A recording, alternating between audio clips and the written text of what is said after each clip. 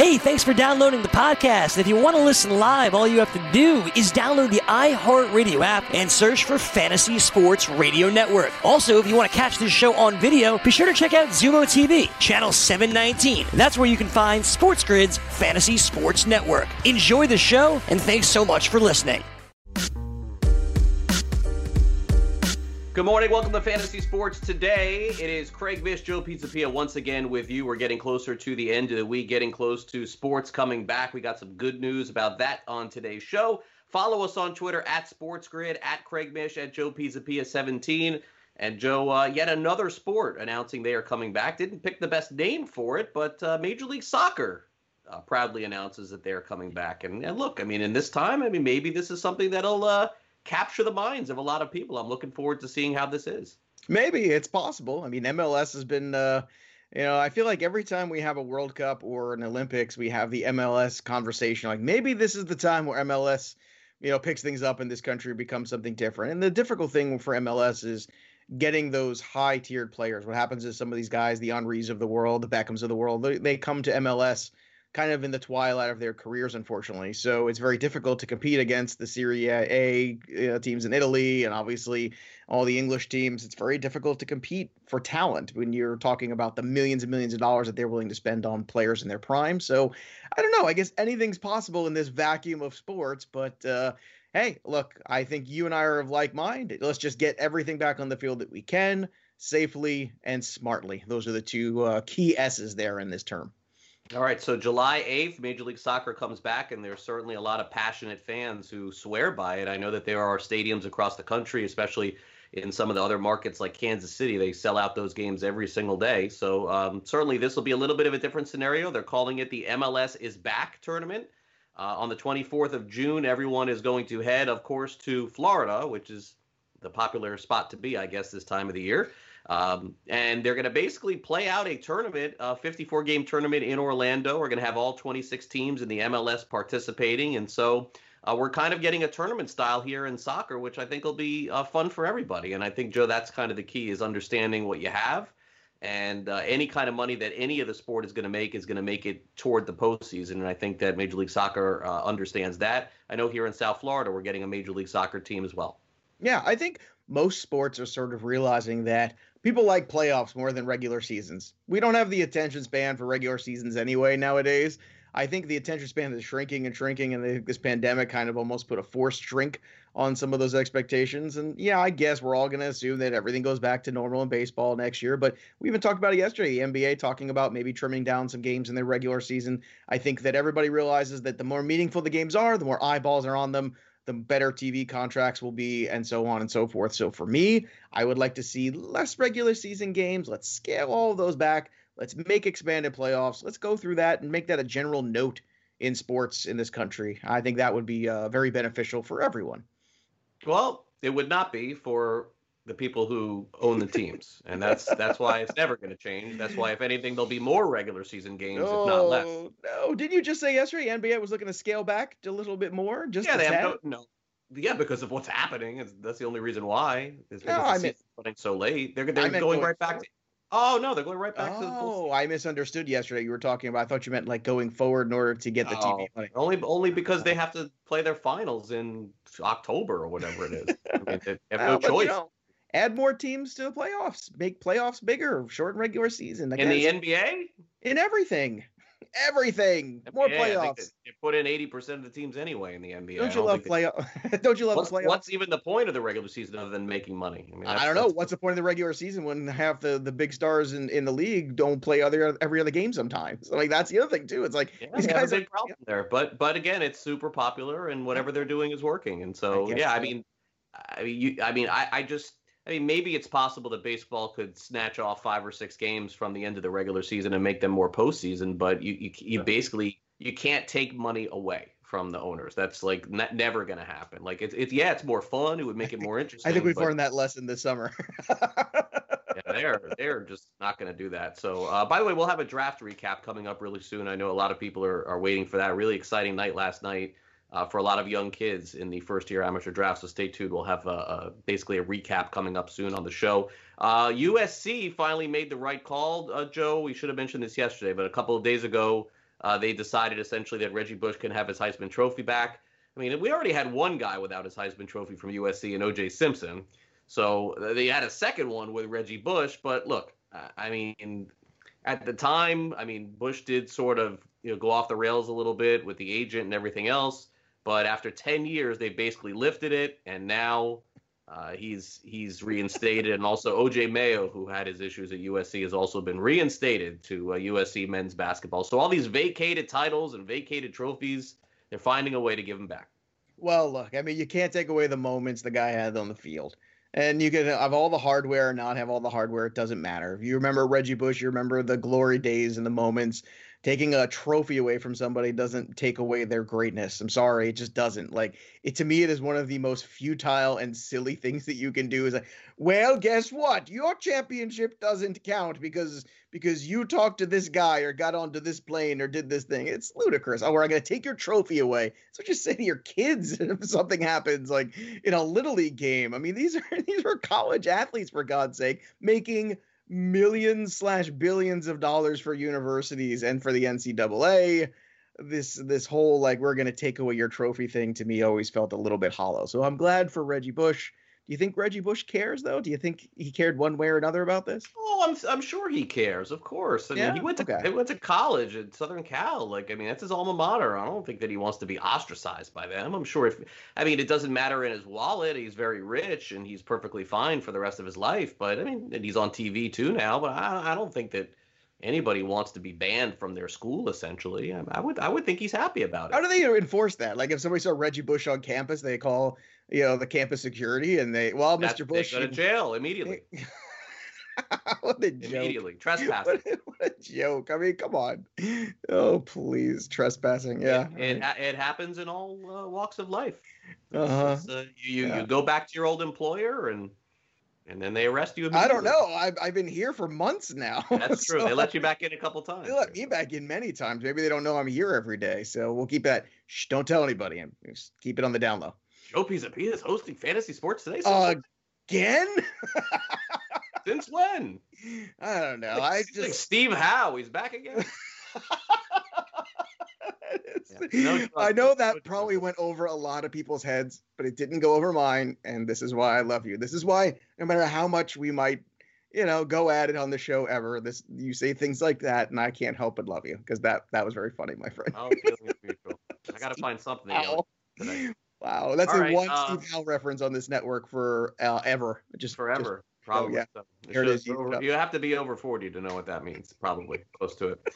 All right, a couple of quick NFL news and notes. Sort of irrelevant stuff here, but given the fact that training camp is going to start later, it looks like, for the NFL, that they for the time being are going to shorten the NFL preseason.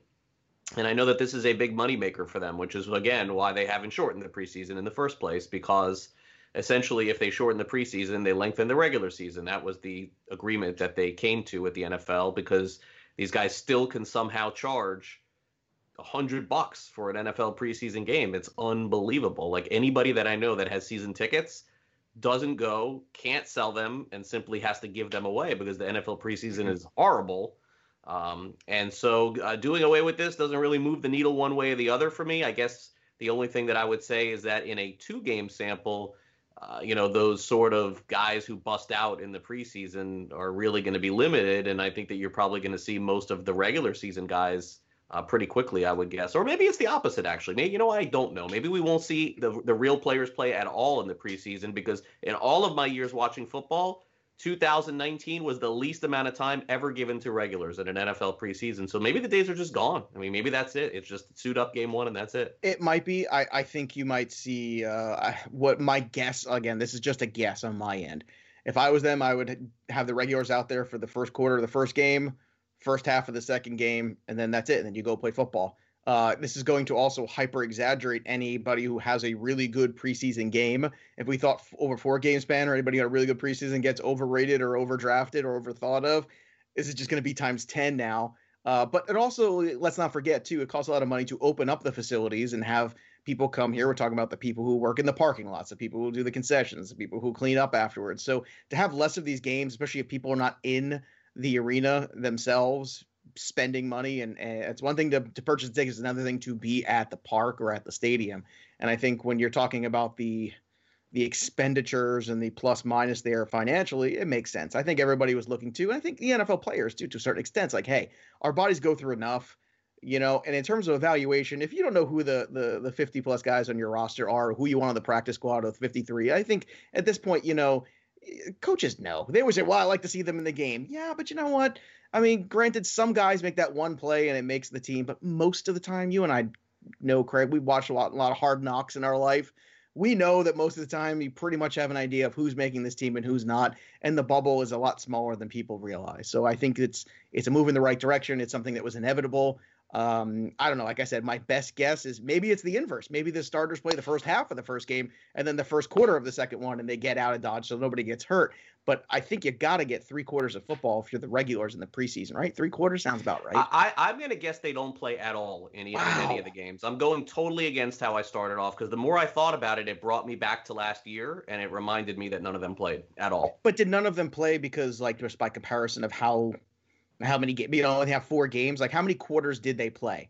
None of the regulars played in virtually any of the 4 preseason games last year on any team.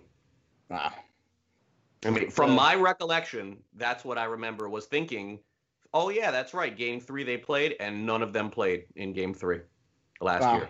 That's I remember some of the quarterbacks playing. I remember some of those guys out there. I remember Dalvin Cook running a touchdown 90 yards in the preseason game. If you went back and looked, I think that you would find very little less playing time last year for starters than ever before. It doesn't mean that they didn't play 5 snaps or 6 snaps. No, I understand what you're saying. But the way it used to be was, forget about games 1 and 2. Game 3, the starters would all play, always, yeah. and they would run through the half. They would come out for the second half, and they would play into the third quarter and then stop. That didn't happen last year at all. No, and usually in the fourth game you would get like maybe a series at the most. Fourth, not even. Yeah, fourth was. I was gonna say not even usually, but at the most a series. But so I mean, if you were a football coach, we're just speculating at this point. I know, but what do you think? I think 3/4 sounds right. No, I think what's happened is that the invent that happened about, I don't know, probably 15, 20 years ago, where the teams flew into the other city and started scrimmaging against each other. Yeah. I think that sort of eliminated any need for anything else, because they were able to see enough at that time. And look, I'm just speculating and guessing here. And I don't think you're wrong. They very well could play both preseason games. I don't know the answer to it, but my guess is that very little for the marquee guys playing this year. There's just no value to it, especially if you know a guy is going to make the team. Okay, coming up next, it's time for This Day in Fantasy Sports. And this day in our fantasy sports birthdays on this June the 11th. Joe and I will be right back after this quick timeout right here on Sports Grid. Don't go away.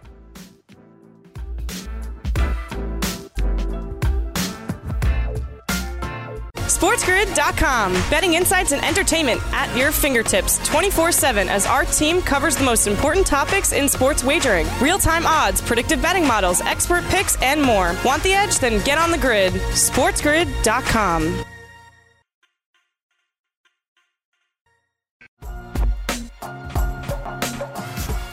Welcome back. Joe and I have a recap of the MLB draft coming up in just a little bit. Also, John Sheeran, who runs the FanDuel Sportsbook, is going to join us here on the show and talk about all of the places that you can wager on in the FanDuel Sportsbook, the different sports that they've come up with, basically, that they have investigated a little bit more, created content on their site. Really interesting conversation. That's coming up as well in just a couple of minutes. And so, Joe, get your betting hat on. You'll find out how they came up with the idea of having table tennis and soccer from Belarus and the KBO and all of the other fun things out there. So that's coming up next. Excellent. By the way, just to clarify, the betting hat's like the visor, right? I always feel like that is the traditional, like the dealer wears the visor. I go with the Kangol. That's the LL Cool J Kangol. That's a good look. Usually that's a good look for the ball guys too. Sam Jackson used to rock that for quite a bit. Joe Pantoliano, I remember, was rocking that. I like the little visor with the hair built in. I feel like that's a good look that I should start rocking maybe next week on the show. We'll see how things go. All right. I am one of the few that has seen a picture with you with full hair. It was glorious once upon a time. You did send it. Okay. This day in fantasy sports birthday for June the 11th, a really important one we'll start off with here from 1959. Charlie Sifford becomes the first African-American golfer to play in the U.S. Open. And so, given the fact that everything that's going on in this country right now, really absolutely worth mentioning.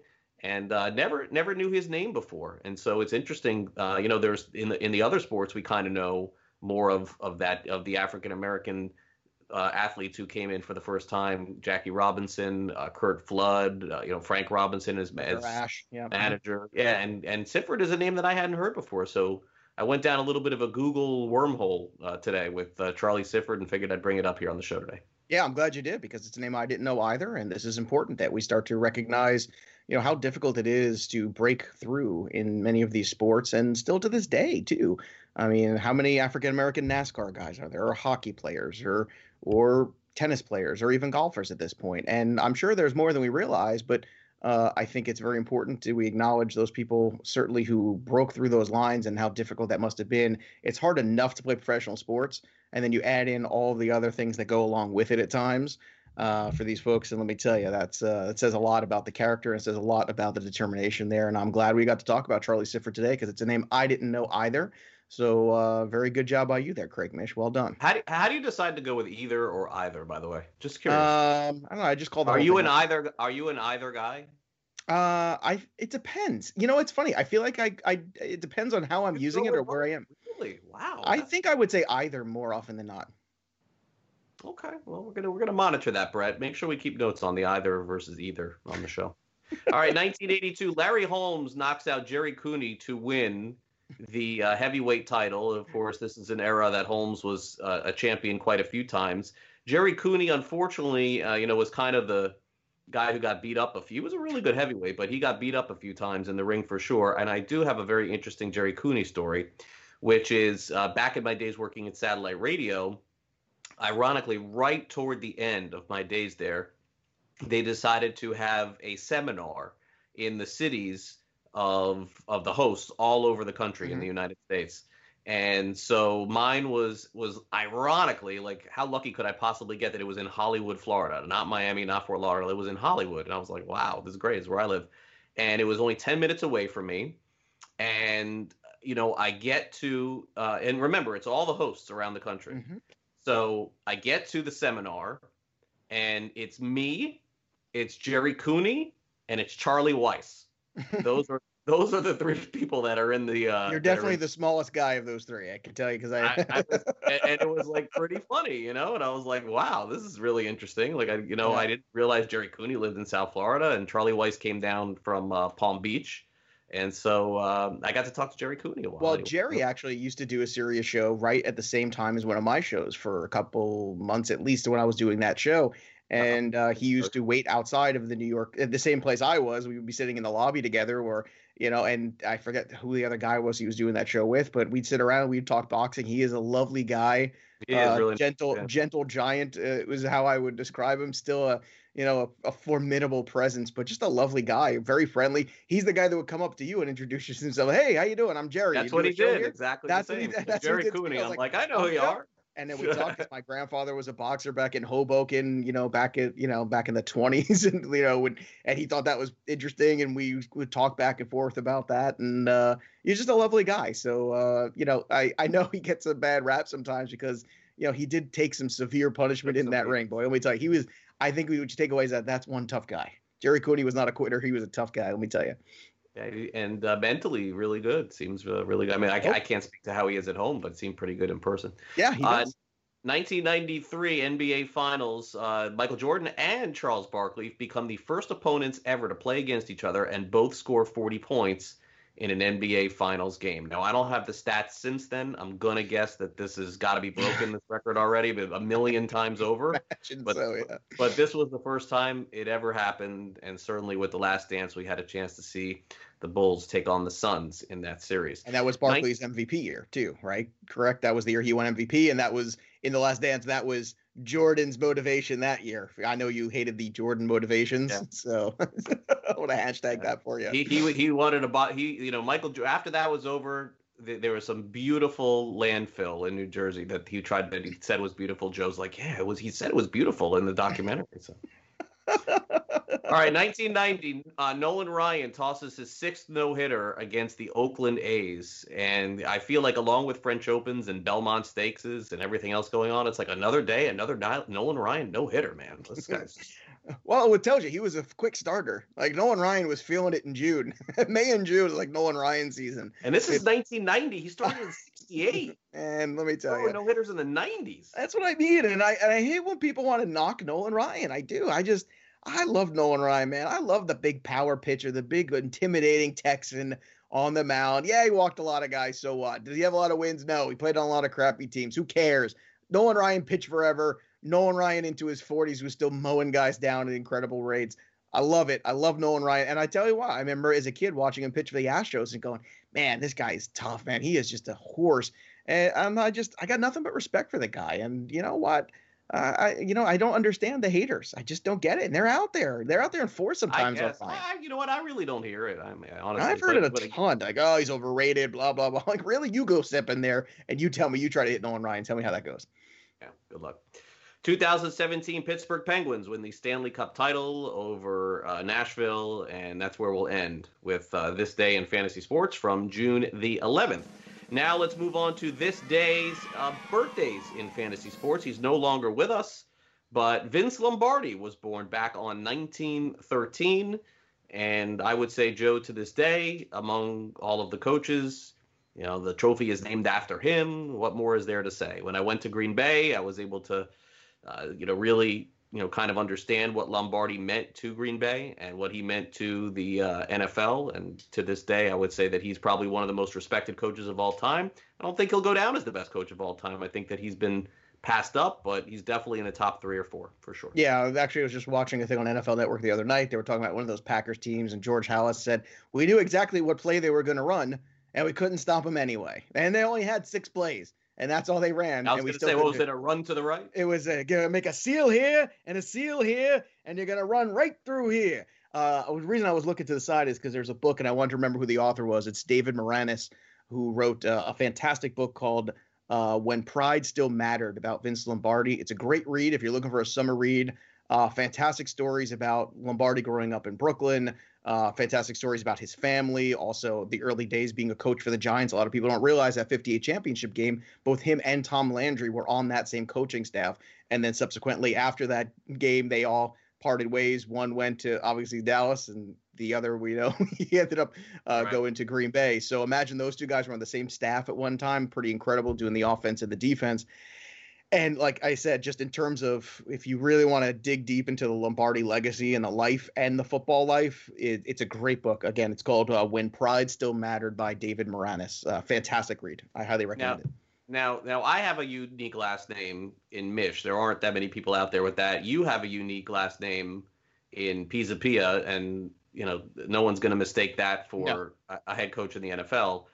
I got to tell you, if you're not related to Vince Lombardi and you're just like Jim Lombardi, the accountant in Ohio, you got to be hating life, man. Like everybody probably thinks you're related to Vince I would just pretend I was. I mean, I'm an Italian from Brooklyn. Like There's his a chance name I'm related to Vince Lombardi. his name is football. Like that. Like there is a direct association with that name like no other. I think honestly, like I immediately would say, oh, you must be related. Are you related? Are you related? Maybe it's stupid. Lombardi is a very common. It's a more common last name. It's I would think in the equivalent of not quite Smith, but like we're getting weight. No, Smith? There's a lot of Lombardis. Jones? No, I'm saying there's a lot of Lombardis. It's not quite Smith and Jones, but I grew up with a lot of different Lombardis and Lombardos. Okay. Well, maybe I'm wrong about that. Well, no, Lombardo is not Lombardi, Joe. I know, but I'm saying like there's a lot of them. I'm just saying there's a lot of that name floating around the tri-state. Lombardo is not Lombardi. I know, but it's a different vowel on it. Name, but I'm just saying. I would not associate Vince Lombardi with John Lombardo. You wouldn't, but a lot of stupid people would, is what I'm saying. Anyway, go read a book. Have you read that book? It's a good book. You should read the book.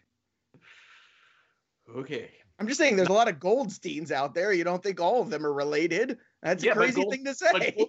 But Goldsmith is not Goldstein. That's right. Don't you forget it. All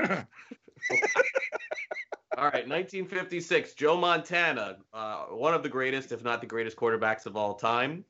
Born in 1956, we would have spent a lot more time on him, but of course we spent time on Lombardo. 1983, Jose Reyes, a great player for many years with the New York Mets, then a little quick trip to the Marlins, and then Rockies back to the Mets, and then, of course, retired.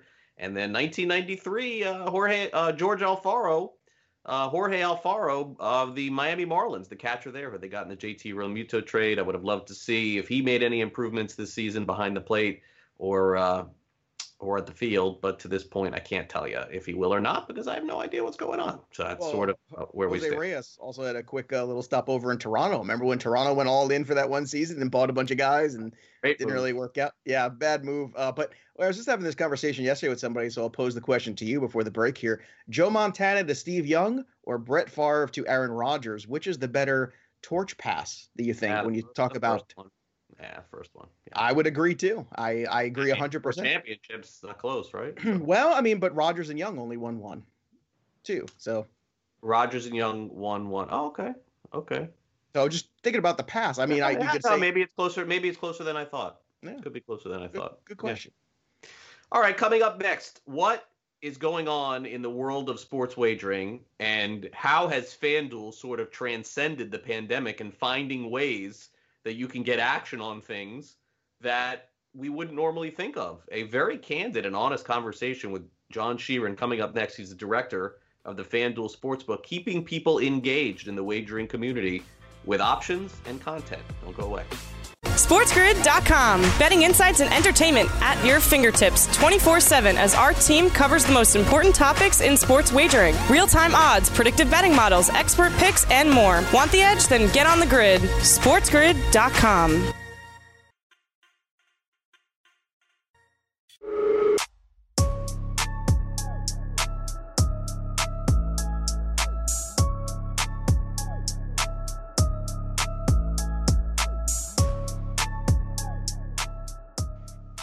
And welcome back to Fantasy Sports Today. You know, it's so interesting during this time where we've had so little to watch on television and so little to play in terms of fantasy that the wagering aspect of it has really taken the forefront, especially over at FanDuel. And the director of the FanDuel Sportsbook, John Sheeran, joins us now and going to kind of run through sort of what's been happening over the last few months over at FanDuel, and certainly the approach that they have had and potential approach they will have moving forward. John, thanks for coming on Fantasy Sports Today, and good morning. It's great to see you.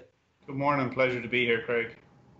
All right. Well, let's kind of get started here and take me back 3 months ago, John. I mean, we were all sort of, now starting to get back to normalcy here a little bit, but I can only imagine the uproar that you must have had in your job with all the regulations and everything that you're trying to accomplish. And then wham, you're just basically stuck at home. And then did anything get paused? How did that sort of work for you? Not really, Craig. I mean, I think, to be honest, the first challenge for us was getting mobilized and getting everybody working from home. We have a lot of support from our global brand. So we have, a team of nearly 500 people across the globe. So we were able to kind of lean on those guys and do it, bit by bit to get everybody working from home. So that was the first challenge that, in fairness to our IT team, they helped us to get there pretty easily. Once we got there, then it was about trying to surface product because we'd lost all of our content effectively. You'd gone from, 2 weeks before that in the middle of the NBA, really getting into the meat of the season and shaping the postseason. And 2 weeks later, we were gone down to pretty much nothing. So the pandemic is what it is. It's much more serious than sport, as we all know. And effectively what we tried to do, Craig, was, find content that was ongoing that would just kind of keep people engaged, let them know that we're still there. There is still something to bet on. It was really aimed at a really recreational kind of basis and core. So things like table tennis, for example, where you can have a bet and be gone in 10 minutes. You weren't committing 2 hours of your day to watch a tennis match or 4 hours of your day to watch a baseball game. So I think we did a good job with that at getting everybody comfortable. We did a lot of streaming deals to be able to show people the content that they wouldn't necessarily have had visibility through core terrestrial TV. So we did a good job with that, and effectively, we worked hard to try and find a lot of Eastern European sports that were ongoing. So table tennis, we had a lot of Belarusian soccer, which I'm sure everyone was aware of. And then gradually in the last few weeks, we've got back to Germany. The Spanish soccer season kicks back off today. We have the Premier League coming back next week as well. So slowly, as you said, We're getting some of the core sports back, and then hopefully we have a platform for the NBA to get back on July 31, and hopefully some MLB and NHL as well to complement that. Yeah, and for us, it's content driven too, John, as you can imagine. With us, it's a little bit harder to dive into table tennis and some of these things that here in the States that we've never really experienced before. I mean, I think a lot of people have played ping pong, but not most people have bet on it. I would be curious to ask you what those conversations were like internally as you guys were sort of developing an idea to put some of those options online on the FanDuel Sportsbook, because I don't think that people get a good idea behind the scenes as to how that happens. Do you guys sit around on a Zoom call and say, hey, let's do table tennis. Hey, let's do, KBO. Let's do something different. How does that happen? Yeah, internally we're always talking about new product, trying to find something that people will bet on. I think the phenomenon with table tennis is actually quite interesting because there's not many US sports that are shaped to kind of, be started and over pretty quickly. And I think that's kind of an appeal to people for a recreational basis. And, I really do want to stress that it's really about recreation. This isn't, a serious betting endeavor. It was something to keep our customers engaged. So we do think about products like that. And to be fair, we also have, I'm Irish, we have a lot of experience with our European brands of probably surfacing a lot kind of more marginal and lower tier sport at home because we don't have the kind of stringent regulation that we do here in the US. So it wasn't a new phenomenon for us by any stretch of the imagination. Doing a little bit of research to find out what the situation was in each country in relation to the lockdown scenario and what sports could continue and how they were going about it. And effectively, we just had a roadmap from there of what we could surface, and we did the best job that we could through that period, as did all the other operators. And I think the regulators, I would like to call it out, sometimes they're perceived to be the bad guys. A lot of them were really open to that, particularly through that period, and understood, that we had lost 99% of our handle. Obviously, there's an impact on their taxes, but I think overall they were supportive of the idea of us keeping people engaged, and that was kind of the key message that drove the situation the way it went. Yeah, for sure. The one thing that we've been discussing in terms of content on our show recently are some futures with the NFL. And, John, the professional football, in terms of seeing futures and being able to wager on individual player totals, the over-unders on all of those. And, certainly there's always going to be odds to win a Super Bowl or odds to win a championship. Those are always going to exist universally on every global site. But I don't ever recall seeing these individual player propositions up so early prior to a season starting. Do you think that had all of this not happened that we wouldn't have seen those, or is this just a product of, simply put, keeping, as you said, your users engaged on the site? Yeah, I think a bit of all of that. I think, Craig, to be fair, our NFL traders, a lot of them will specialize in all of the US sports, and in a world where we lost all of that, they probably found themselves with more time than they would ever have expected to, particularly in a point in the calendar where we expect to be in the middle of NBA and NHL postseason, and that's before you get into all of the games that involve the regular season in the MLB. So those guys definitely had additional time, and we tried to put them to task in terms of coming up with new markets, which I think we've done a good job with, getting a lot of betting options there for people, because in a situation where all of us are sitting at home for 24 hours a day, there was downtime that we all had that I guess we were interested in understanding what the season ahead looks like, particularly in the NFL. So I think we definitely got them up earlier than we would normally do. But I think it is a common trend that we're looking to get better at, Craig, and giving people more choice earlier. We've a lot of the regular season games up for a lot of our local teams and states that we're present in. I really want to get to a position where we have every NFL game for the entire season priced in advance of the season happening. So as people have that choice, they're able to check out whatever game it is they want and have that base. And we've always been about kind of surfacing choice to customers, and that's what we'll continue to do. Yeah, and it really creates good content for us because we're able to, sort of dive in and have opinions much earlier on than we would have had. And if somebody feels like a price specifically is better now than it would be in 2 or 3 months from now, they certainly have the option to do that.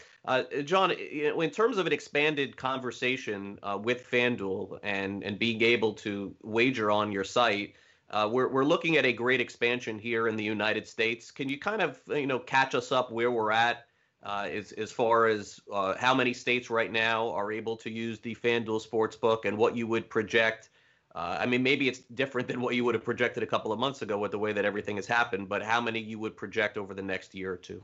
Yeah, I mean, I definitely think that we're way ahead of schedule in terms of where we even thought we would be when PASPA was repealed in February of 2018. We're live now, I think, in 9 states in total between retail and online. We've 5 states where we're up and running on online, so they're the kind of predominant ones, but we do have retail presence in 4 others. Michigan, where we do have a retail presence, is likely to be pushed back to the end of this year and maybe even Q1 of next year. But I do think your point is right around the situation right now. Obviously, everyone's looking at tax budget deficits and trying to see how they can kind of catch up some of that. So I do think that, you know, the legislators in a lot of these new states will be pushing to kind of move this ahead of schedule. I don't know if it necessarily will have a meaningful impact this year, but in the next 2 years, I definitely see positive signs. You know, we've seen things in the last few days and weeks in California, for example, which would obviously be huge. Right. We've got a lot of hurdles to jump there, but I do think that the undercurrent and the tone is actually quite positive towards it. So I'm really hopeful. It looks like it's going to spread faster than we thought. And, you know, one upside, I guess, the silver lining in this cloud right now in the situation that we're in with the pandemic is those states are now definitely more motivated to move it along quicker, for sure. Yeah, that's an excellent point. I guess maybe this is more of a self-serving question, but as you knew, John, where I live, it's kind of the wackiest, you know, state basically, where things are, you know, you vote yes for no and no for yes, and all kinds of things seem to happen in our state here. I used to do a whole segment called Florida Man, just talking about the dumb things that we do here in my state. Is there a chance here where I live that eventually I'll be able to log on? I mean, I can log on now to the FanDuel Sportsbook, but will there be a chance I'll be able to bet on the FanDuel Sportsbook in the next year, 2, 3? I feel like we're going to be last because of all the nonsense that happens here. Yeah, look, I mean, Florida is, as you say, a little bit wacky. Obviously, the Seminole tribe have a strong grip hold on it, and, you know, corporations like Disney definitely represent some challenges, despite their kind of, the fact that they own ESPN. They've got a really good brand recognition. I'd be surprised if long-term they don't enter the market in some way, shape, or form, and I'm pretty sure they'll change their stance when that happens. Look, there's big challenges in Florida as there are in other states. I saw some positive things through the second half of last year and the first few months of this year in Florida. I don't think it's going to be anytime soon, and I would expect you will be later than a lot. But I do think it will be ahead of, you know, a 10-year plan that we probably penciled in when PASPA was repealed in terms of Florida. So it'll take time, but, you know, I think as it rolls across the other states in the country and people see how you can do a good job with this, I do think Florida will become more motivated to move it as well. So I'm hopeful, but yeah, I wouldn't be holding your breath for it, put it that way. Okay. Well, listen, I'm a big fan of your sports book, and certainly we use it for content on our show every single day. And, and I'm hopeful that I can use it for more than just content eventually, John. And so that's kind of the situation that we're in. Thank you again for coming on the show. We really appreciate it. I know that your time is very valuable. You have a lot going on over at FanDuel, and certainly for people who are watching this right now, if you're in one of those 9 legal states and a couple more to come, you can go on to the FanDuel Sportsbook. And by the way, great content there too. I mean, I log on there every day just to get an idea of to what the lines are, because it helps us from a fantasy perspective as well. It's really a great tool for content, and also obviously a great tool for wagering as well. John, thank you again for coming on the show. Really appreciate it. I hope we can talk more often and kind of catch up on things where we're at on a week-to-week basis. Thank you again. No problem, Craig. Thank you. All right, John Sheeran, the director of the FanDuel Sportsbook, joining us here on Fantasy Sports Today. We're going to take a quick time out here on the show. We got plenty more to come. Make sure you log on to our brand new radio site, Sports Grid Radio. We're broadcasting 24 hours a day, 7 days a week. Head on over to YouTube, like and subscribe to that as well. Follow us on Twitter at Sports Grid. We'll take a quick time out. We'll be back in just a couple of minutes. Joe Pisapia joins me back on the show as we dive into some of those NFL odds and recap last night's MLB draft. We're back after this.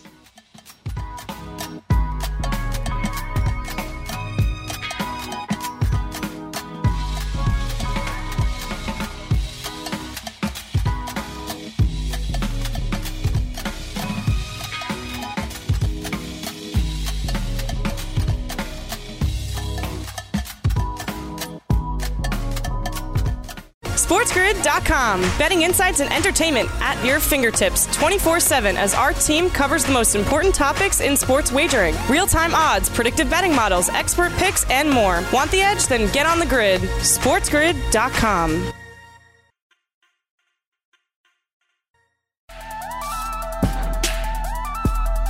Welcome back to Fantasy Sports Today. Hope you enjoyed that conversation with John Sheeran. You can also catch it this weekend on Fantasy Sports Today's Weekend Edition.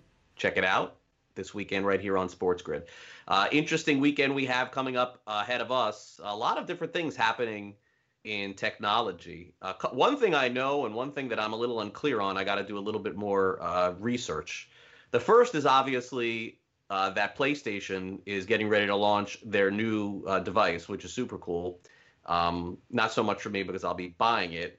But to make matters worse, well, not to make matters worse because she does deserve it. My daughter graduated middle school and she wants a present. We decided we were going to get her a new laptop. Now, she already has a MacBook Air. It's probably 3 years old. But at that stage, it is kind of time to get a new one. I remember here using my laptop for Sports Grid. Basically, I had trouble using it. It just wasn't really, it was good. It got me on the air, but it wasn't as good as it could be. And I went out and got myself a new one. But the thing that I heard that Apple is doing soon is they're going to be doing some sort of exchange program coming up soon where you're going to be able to send your old one in and get a new one or something along those lines. That announcement is coming next week too. But let's go back to PlayStation here for a minute. Now, we've talked about this for a while. My son is really into the baseball games, and he's wanted to get MLB The Show. I've held off because of the notion that PlayStation is going to be coming out. But I guess the question that I have, Joe, is this reveal that is about to come out going to tell us that it's going to be out next week or the week after or the next month? Or is this going to be out in December, and I'm going to have to wait another 5 months? Gaming systems always come out around the holidays. That's typically, I think what you're going to get is the reveal, and then probably pre-orders, and that's what's going to happen. That typically is the gaming community. You're going to get the reveal, you get the target date of when it's coming out, and then you get all the pre-orders, and a lot of the money is made in the pre-orders. And some people will tell you, well, it's stupid, but you know what? If you want to make sure you get the system and you want it on that date or that specific game on that date to go with it, that's what happens. So what you're going to see now is the reveal of the system. You're going to also get release dates of games as well for the PS5 specifically. And what it means is there's going to be a whole lot of people starting to jettison PS4s as time goes on. Now, right now in the pandemic, this might be a little bit more difficult of a phase because maybe people are going to be hanging on to their systems more because people are playing a lot more. But I think this is your opportunity here because now you have a fork in the road, Craig Nish, with you and your boy, because he's been wanting MLB The Show. He's been wanting to play it. You are trying to, continuously, pump him up there and say, yeah, you're loving baseball. That's fantastic. He's really into it. You're really encouraging him. So are you going to wait for the very expensive PS5 and go all in? Or are you going to strike while the iron's hot, get a PS4 on the cheap, get him the game too, let him play, and then realize in 2 years from now, he'll be on to something else. So the question is, which path are you taking? It's a good question. The one thing that I've read is that RBI Baseball is coming out for the for PlayStation, but it may only be available on PlayStation 5. So he plays that as well. And so if I was to invest on the cheap on a 4 and he couldn't play it on the 5, that could be a problem. So probably going to get the 5. Yeah, that's it. That's Craig Mish that I know right now. Now here's the probably thing. Gonna get the 5. Now, here's the thing. In the meantime, he's okay because he's playing older RBI baseball on a PS3? No, RBI. No, he has Xbox. Okay, Xbox. so he's got an Xbox. Okay, so he's not bereft of video Xbox games. this year. No, he has an Xbox for this year, and then he's into this game Tap Baseball also, which is on on the apps, but it's spending way too much money on that game. I am not a fan of. This is just me personally. Maybe it's because in college I was a PlayStation person. But the PlayStation controller I always liked way more. The Xbox controller I felt was very uncomfortable. I don't like it, and that's going to be a weird transition for him from the Xbox if he's used to that over to the PS5. What's the difference? Just in terms of the shape, the size of the controller, where the buttons are, bigger, what the smaller, bigger. The PS5 bigger? No, the Xbox one is bigger. The Xbox bigger. Okay, yeah. So like for him, it might be a little easier as a kid to actually hold the other controller. It's just a different shape too. Like one's kind of weird bulbous ends there. The other one's a longer controller with the two handles on the side. So look, I kind of agree with you. I think if you're going to do it, you might as well just go all Probably in have to. and do it for the extra $150 or whatever it ends up being. Because look, at the end of the day, it's and it's something that you should play with him too. I think you need to get into play RBI. You play in the RBI? RBI? Oh, absolutely. Now, how are you in the RBI? Be honest with you. Is he kicking your butt? You know what? I feel like we're more or less equal in the game, but the team, it really does come down at this point to the teams that we use. It does feel that way. Like it feels like if he is the Dodgers, he's gonna beat me. It pretty much doesn't matter who I am. Wow, it doesn't matter. The Dodgers are such a juggernaut. So you got to. I mean, look at I try to pick teams that I think that could hit some home runs. So I'll be like the Reds, but inevitably, like even though I hit some home runs, he's going to hit my guys. Why don't you go to Cole with Cole and the Yankees and all those bats? Can't go there with Judge and Stanton. I imagine those are video game monsters. I could, but I hate being like the juggernaut teams. I sort of like being the second level teams. I don't think it's fun. So it's like golf. You're like taking the little handicap. Like you're going to take the Reds. Of course. Like I don't want to crush him ever. So it's like I'll take Texas or I'll take the White Sox, or Arizona. But yeah, I try not to like be the very best teams. But what's funny is that he used to play with the Marlins all the time. I'm like, listen, if you keep the Marlins, you're not gonna win. You sit him down. Listen, son, these are some hard life lessons. Like he's the Marlins, I would pick the Royals. I'm like, okay, you can beat me here on this one. It's amazing how generationally we change. Like my grandmother, when she was teaching me to play cards, she would kick the crap out of me every day on a daily basis. And her response would always be, well, that's how you learn. And then she would deal them out again like that, But that was that generation. That was that World War II Depression generation where it was like, listen, kid, life is tough. Get a helmet. This is how life's going to be. But I do remember when you beat her, you felt something. You're like, yeah, I beat grandma at rummy. There's something to that. Yeah, the other game that we play that he will beat me in, or I like sometimes I'll show him how difficult it is to beat me in, is that we go in the backyard, and since there's no like playing field for us to play in, what we'll do is we'll play like wall ball. So we'll throw the baseball off the side of the house, and we each have our glove, and it's so hot outside, by the way. We did this yesterday, and we just throw the ball off the wall, and whoever catches it gets the point. Then you can basically throw it wherever you want. That's fun. So I challenge him to get creative with that, and he really has. So like he'll throw it and like try to run in on me and catch the ball and things like that. So I don't let him win. Like he really works hard for that. So I try to instill that as well. Mm-hmm. But as a young kid, I mean, I guess cards are a little different. I'm not sure, but nobody likes to lose constantly. No, but my grandmother loved to play games of any kind, but she would always, like I said, she was no prisoners. It was like, hey, you want to play a game? And I always wanted to. And it's funny. My youngest daughter has a huge competitive streak, and she's basketball. She hates to lose, hates it. Like, and I'm trying to get her better at that. Like, I'm intentionally beating her sometimes just to teach her. Like, hey, shake my hand. If you beat me, you beat me. That's fine. But like, but she's got that, that Michael Jordan vibe about it, where it doesn't sit well. Like, she's gonna take it out on you in the next game and stuff like that. And I think there's something like you don't want to break that completely. Because I feel like that kind of competitive spirit is a weird drive that not a lot of people have.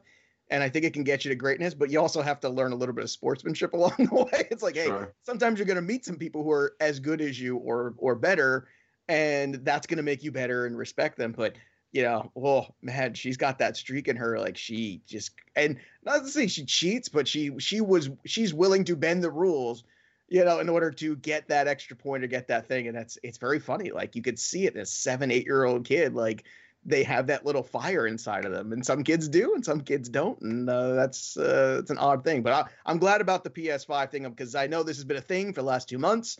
We've been going back and forth. It has, but if it comes out in December, that's what it is. That's what it's going to be, December. It's going to be December. Please tell me the first night. You got to do this the first night. You can't wait till the 8th night, right? I don't know how we're going to do it. I mean, usually the big gift is at the end, but we'll see.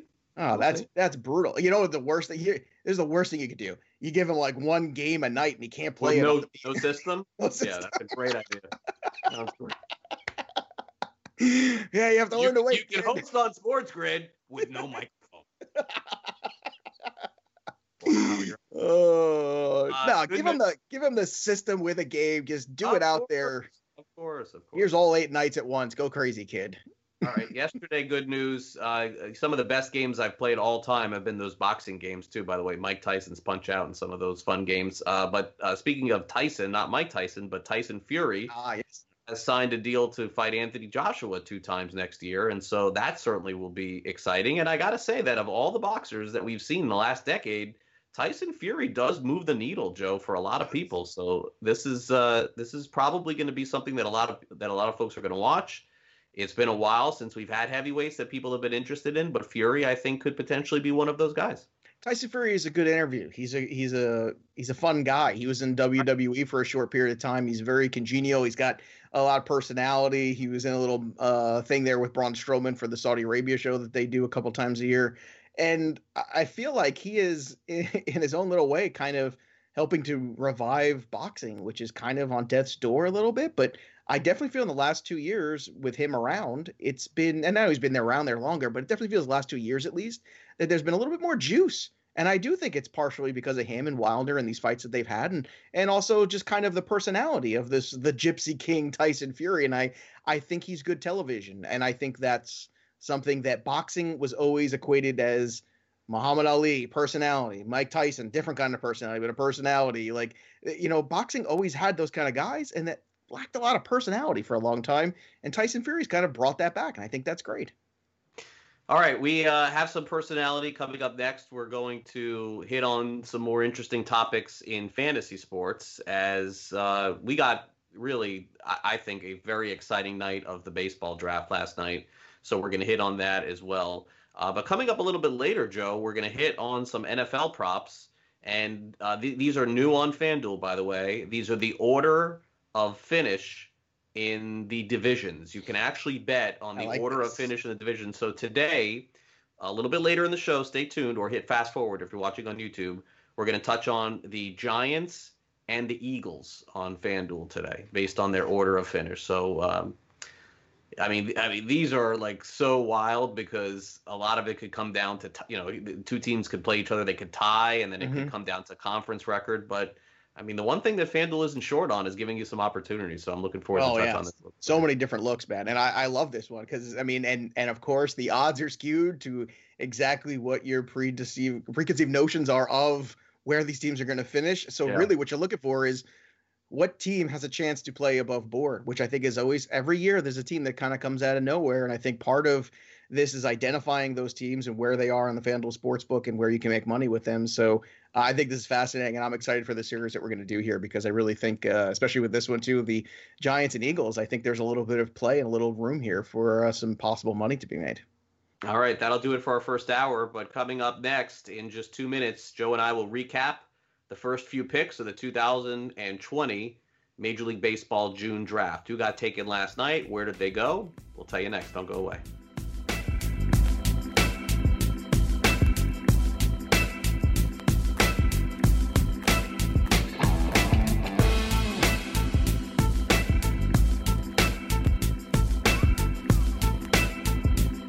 SportsGrid.com. Betting insights and entertainment at your fingertips 24/7 as our team covers the most important topics in sports wagering. Real-time odds, predictive betting models, expert picks, and more. Want the edge? Then get on the grid. SportsGrid.com.